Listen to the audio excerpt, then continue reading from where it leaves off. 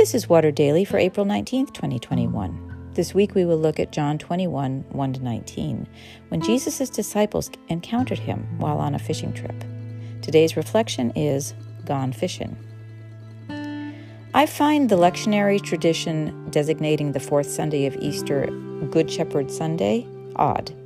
I don't get interrupting the flow of resurrection appearance stories with Jesus' pre-passion, I am the Good Shepherd discourse. We're not done with Easter.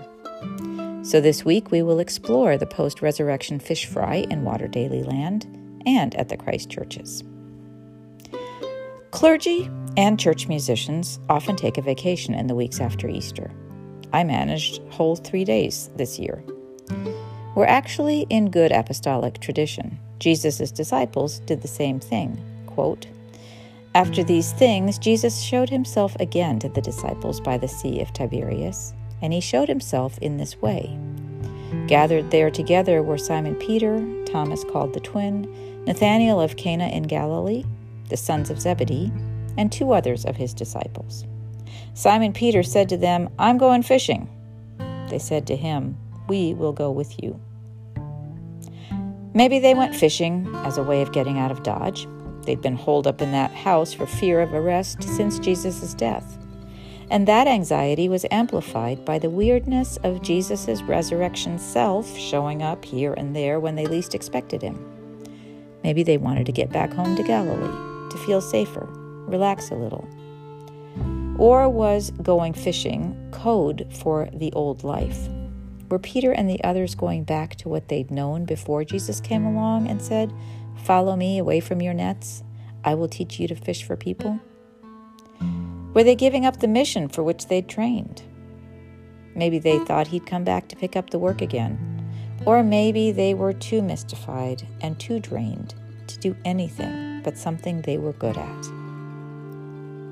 Whatever their motivation, it was a very human response to a time of not knowing what comes next. They were in a transition time. Jesus would soon give them clearer instructions and then ascend into heaven, after which there would be another waiting period before the power of the Holy Spirit came upon them. But they didn't know this was a transition. Maybe it was the end. We often don't know we're in transition. Sometimes it feels like we're in limbo. Emerging from this year of pandemic and bitter conflict and lockdown can feel like that. In your life right now, are you in a time of settledness or transition or limbo? Do you know which it is? Where is God in this time? It's okay to ask, "Lord, how do you want me to use my gifts? Where are you calling me to make you known?" It might be in the same places and ways, and it might be in new ones. Always we can ask Jesus to be discernibly present with us in the not fully knowing. Not fully knowing is where we live in this life. In times of grief or confusion, going off to do something relaxing, something we're good at, can be the best response. And sometimes, like Peter and the gang, we discover we're no longer so good at that thing. We have been repurposed. And then we have to wait to be sent